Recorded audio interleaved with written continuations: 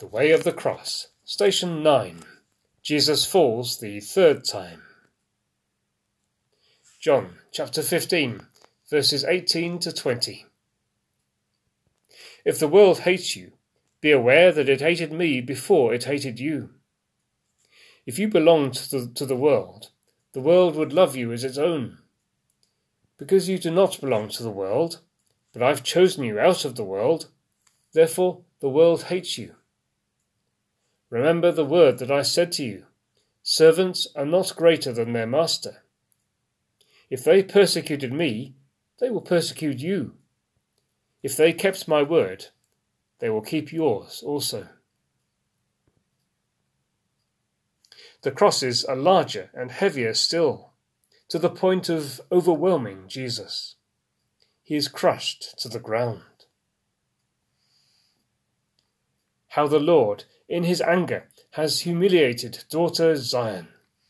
He has thrown down from heaven to earth the splendour of Israel. All who pass along the way clap their hands at you. They hiss and wag their heads at daughter Jerusalem. Is this the city that was called the perfection of beauty, the joy of all the earth? I am one who has seen affliction under the rod of God's wrath.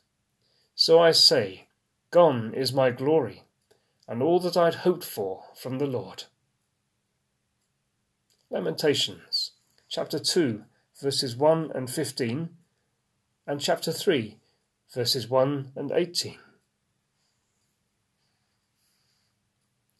I'm not sure I can watch you any longer. In his pain I see my pain. In his falling, in his cross, I am included. He carried it for me, and for my friends, and for my enemies. Father, if you are willing, remove this cup from me, yet not my will, but yours be done.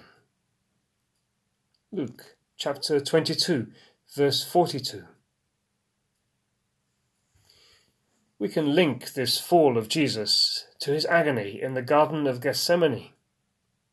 Jesus, weighed down by the evil of the world, falls to the ground and cries out to his heavenly Father for strength to carry on. What a lesson for us!